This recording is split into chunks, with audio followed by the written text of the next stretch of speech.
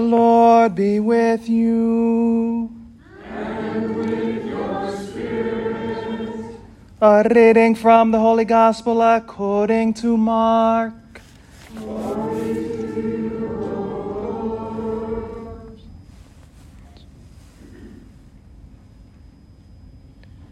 On the first day of the Feast of Unleavened Bread, when they sacrificed the Passover lamb, Jesus' disciples said to him, "Where do you want us to go and prepare for you to eat the Passover?" He sent two of his disciples and said to them, "Go into the city, and a man will meet you carrying a jar of water. Follow him.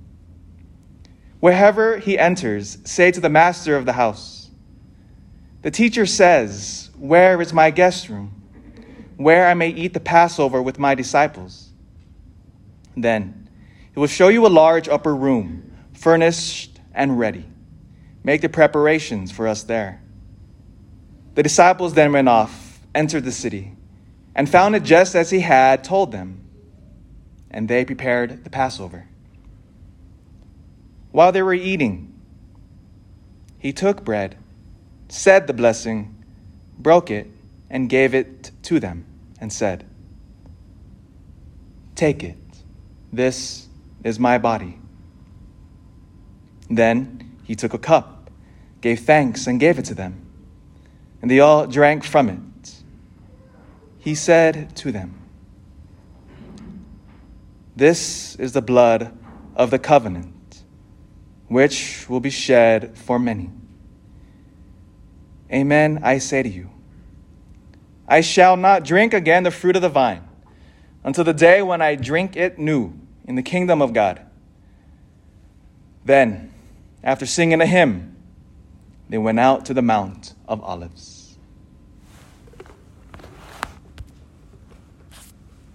The Gospel of the Lord. Praise to you, Lord Jesus.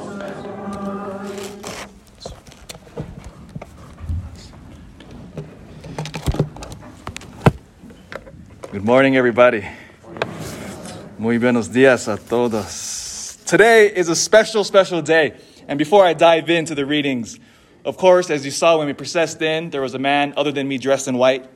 And it wasn't the Pope, right? A little version of the Pope dressed in white there. Well, today's a special day because our brother here, Martin, or Junior, we call him, will receive his first Holy Communion. Praise the Lord. And what was amazing about it, well, so cool. God is so amazing, by the way. He's so providential. So when we were planning the dates for his, I was talking with his mom, and we're just throwing out different dates. And they said, again, without even looking at the calendar, they offered, we said, hey, how about June? How about this June, right? Today? How about the 6th? And we said, that's a good date. I like the number. It's good. Fine, that's good. And a couple of days ago, when I was going through the readings to prepare for this homily, guess what the church celebrates today? The whole worldwide church, all 1.2 billion of us, we are celebrating the solemnity of the most holy body and blood of Christ. Corpus Christi. Junior, there is no more perfect day for you to receive your first Holy Communion than today. It's as if God said, all right, I want to choose this day for my little son, for you to receive Holy Communion. Again, no planning. Praise God. God is good. And so when I began this homily, I want to say a few words in Spanish in the beginning, and then I'll switch over to English. So that way, especially for your family, to speak to your heart. In the name of the Father, and the Son, and the Holy Spirit. Amen. Es un honor darles la bienvenida a ustedes, a sus familias, en esta ocasión tan especial y jubiloso. No se podría haber escogido un tiempo más perfecto en este día preciso que ustedes han estado atareados, preparándose con tanto esfuerzo y recibirán su primera comunión. Este es el mismo día que toda la Iglesia Católica alrededor de todo el mundo también celebra Corpus Christi. El misterio exacto que ustedes van a recibir. Tomen un momento y piensen que tan extraña en esta enseñanza. Ustedes están a punto de comer Dios. Sí, tú vas a comerte a Dios.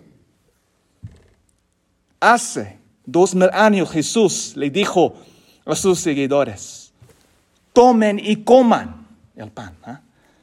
Esto es mi cuerpo. Después tomando el cáliz con el vino, dijo, esta es mi sangre. Desde ese momento, nunca hemos dejado de celebrar lo que ahora llamamos la Santa Misa. ¿Por qué Jesús nos da este regalo de sí mismo en la Santa Comunión? La respuesta es sencilla. Amor. Amor.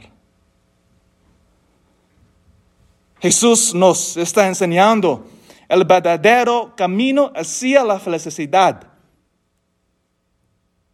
Escuchen muy claro. El mundo les dirá una respuesta distinta.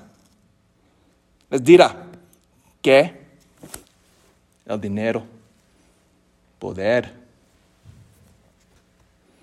y placer, cosas, una casa grande, un carro bonito, te traerán la felicidad.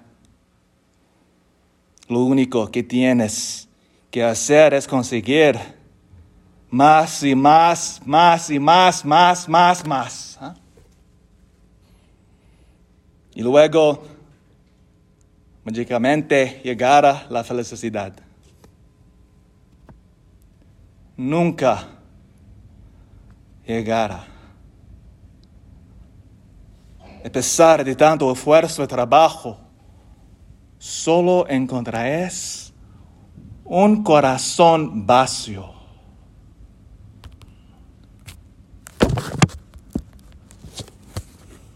Jesús sabía esto. Él sabe que nosotros fácilmente nos traemos. La verdadera felicidad solo se encuentra dentro del amor. Pero, ahora, déjame preguntarte, ¿cuál es el mayor obstáculo al amor? ¿Qué nos detiene de poder amar a Dios y a las personas a nuestra alrededor?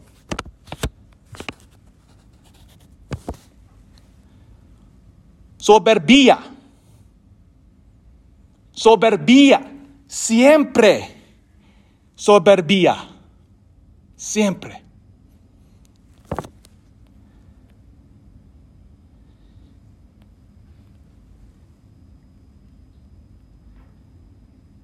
La soberbia mata el amor. Nos dice que nuestra propia voluntad es el rey del universo.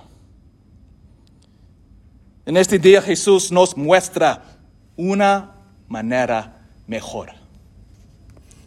El Dios que creó el universo ahora se hará pequeño. Por medio de las palabras del sacerdote transformará el pan y el vino en su mismo cuerpo y sangre. Y tú te lo comerás. Jesús nos dice antes de morir, les doy un mandamiento nuevo, que se amen los unos a los otros. Ustedes deben amarse unos a otros, como yo los he amado.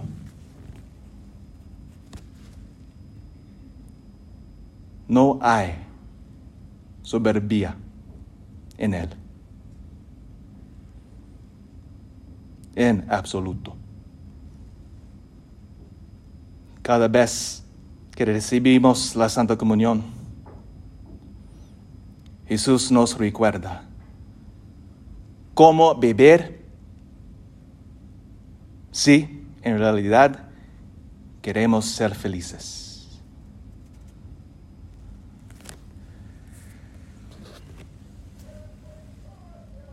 Today, we celebrate one of the most beautiful gifts Jesus left us. This precious gift that our Lord makes himself present behind the symbols of bread and wine. It is no longer just bread or wine on the altar, but is actually the very body and blood of Jesus Christ. Why do we believe that? But before we dive into that, we must first go back. Just take a brief step back. What did we celebrate last weekend? If you were joining us here at this Mass, remember the church celebrated that central mystery of Christianity. That God is a holy Trinity. So it answers that question. What is God? God is a Trinity. Father, Son, and Holy Spirit. See, if we get that answer wrong, what is God? We will get the answer wrong for what we are and the meaning of the Eucharist. It follows. It's again, as any builder knows, when you mess up on the foundation of a building, what happens to the rest of the floors? You're off. Because the foundation is off to begin with. And so the Holy Trinity is the foundation by which the entire church is built upon. So Jesus answers that question last Sunday. What is God? God is love. God who pours himself out as the Father pours himself out to the Son, Jesus. Jesus who pours himself out in love to the Father. And their love is the Holy Spirit. So God is a communion of love. That is what he is. And the next now follow the second question. What are we? We are children of God. Harken back now to Genesis chapter 1, verse 27. In that beautiful creation narrative, it said that God, when he's about to create you and I, he says, let us create man in our own image and likeness. And then he creates us. And at that precise moment, we come into being. So that means if you and I, within us, have the image and likeness of God, then all of a sudden the question becomes, what are we? We are made to participate now in the love of the Trinity. We are created for love, you and I. True love. And when you understand that, then it makes sense. Which is why more money, more power, more honor, and more pleasure, pride, will always leave our hearts empty. Hear that again. The endless pursuit of more money, more power, more honor, more pleasure, which our world says to get as much as you can. Puff up your pride. All right, go ahead, live that life then. What's going to happen? Our hearts will be empty. And will leave a trail of destruction behind us. And it makes complete sense. Why? Because hearken back. What am I? I'm a child of God. I'm created for communion with the Trinity. No wonder nothing else will satisfy the heart. Now enter the next question. Jesus says, love one another as I have loved you. what does Jesus do for us? Jesus pours himself out in love. Notice now here, and here's the beautiful point. He pours himself out, not just dying on the cross, but by giving himself in the Holy Eucharist. Why is the Eucharist simply not a spiritual or a symbolic reality? But why from the very beginning, we have always taught that the Eucharist is the very bodily, the very presence of Jesus Christ? Well, it's because you and I, as being children of God, is that we have bodies. You and I love with our bodies. 2 years ago, we celebrated a beautiful holy mass here for a marriage for one of our parish families, the Miller family. And it was a beautiful occasion. The church was packed, and Sean and Zoe consecrated their marriage here at this very altar. In fact, on that same kneeler, which Martin Jr. will receive his first Holy Communion. Notice what happens on every marriage, when a man and woman come together. They pledge their lives to one another forever, in good times and in bad.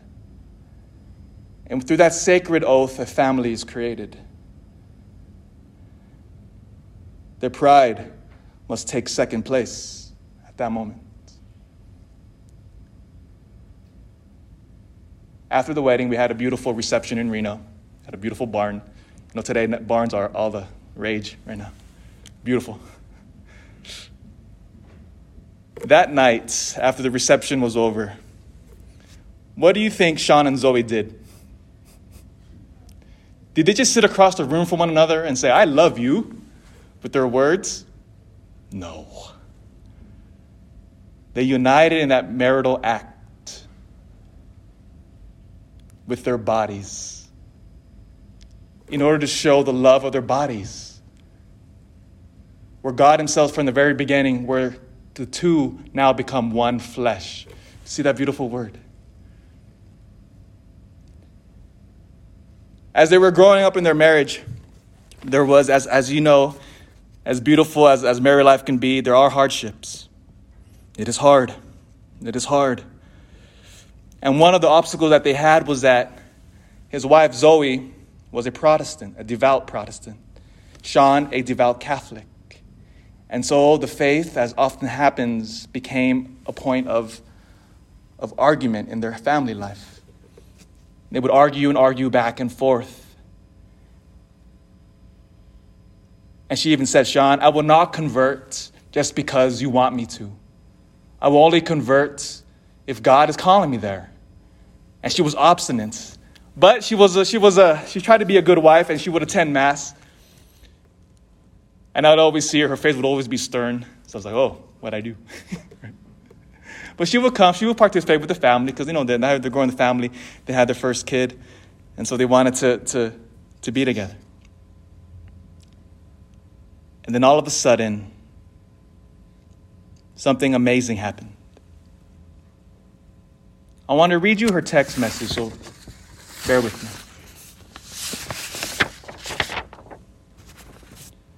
This is from Zoe. "I was really just in this place of feeling like there had to be more to my faith." She was going to Living Stones Church in Reno. It's a big non-denominational church there. But I was looking for something more. And I realized that the Eucharist was really that answer. That you can have a real and true physical union with Christ in the Eucharist. Just that Christ gives himself fully in the Eucharist, just as he did on the cross. And thinking about how much love I have for Sean, and how much more love Jesus has for us. It's overwhelming. But at the same time, it was a big aha moment. And then just that hunger to have that union really made me evaluate my life so as to receive our Lord worthily. See, what was happening here was that here she is, a newly couple. Now the reality of married life and becoming one flesh is prominent in her mind now. And then all of a sudden, because sadly our Protestant brothers and sisters do not believe in the Eucharist.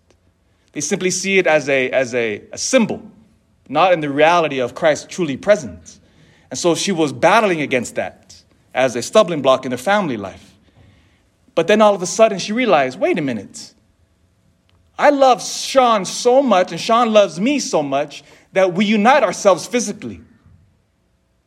Why would God then now love me differently if he is indeed the source of love? There has to be a physical component to the love of God because that is how humans love. There has to be a physical component. And then a miracle happened.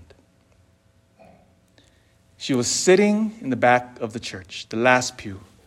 And I always thought she sat in the last pew because she didn't like me. That's what I always thought. But then I realized, I asked her, why you sat in the back? Well, because they just had a newborn baby. And so as you parents here know, when there's a newborn baby, they can cry and do their business at any moment. So she wanted a direct line to go outside, take care of the baby. And at one particular Mass, I was preaching about the Eucharist. And I used the analogy of married life just as I am now. And then the scales from her eyes fell. This is what she writes at that Mass. I sobbed the whole time. It was the first time my heart felt what my mind knew. I had done all the reading and research and believed, practically. But that was the first time I felt it in my soul. The true presence of Christ right in front of me, available to me. It was the more feeling I had been searching my entire life. The hole that I felt in my Protestant faith was finally filled. Tears of joy. I remember that Mass too, because I thought, oh no, what did I say? I'm an idiot. What did I do? Because she was crying the whole time in the back. And from that moment on, she says, how can I not become Catholic? She entered the church the following Easter. And she is on fire for the Lord now. That last part where she said that she cried tears of joy, I laughed at her because I recall when God gave me that grace. I was just 21 years old. I was at UC Davis at the Newman Center. I was in a packed church and read adoration. And I was staring at Jesus and I sobbed like a little baby. I was 21 then. I'm 87 now. And I've never stopped loving the Lord. My brothers and sisters, the Eucharist is the deepest answer to the longing of the human heart because it is Jesus Christ himself. Christ lays down his life for us to teach us how to love, to kill the pride which we all battle with, and to teach us how to love him and to love one another. Ask the Lord at this Mass to deepen your love for the Lord in the Eucharist, to remove the scales, and to recognize him in the breaking of the bread. And that is why, Junior, we are excited for you this day. For our Lord has been longing for this since he created you. Do you realize that? That our Lord wanted to unite himself to you so fully. What began at your baptism when you were a baby, now will come to fulfillment here. And let us pray when the time for the Eucharist comes. Let us beg God to send the Holy Spirit to deepen our faith, especially in our brother here. For the God of the universe will become one with you, the Trinity. Praise the Lord. In the name of the Father, and Son, and the Holy Spirit.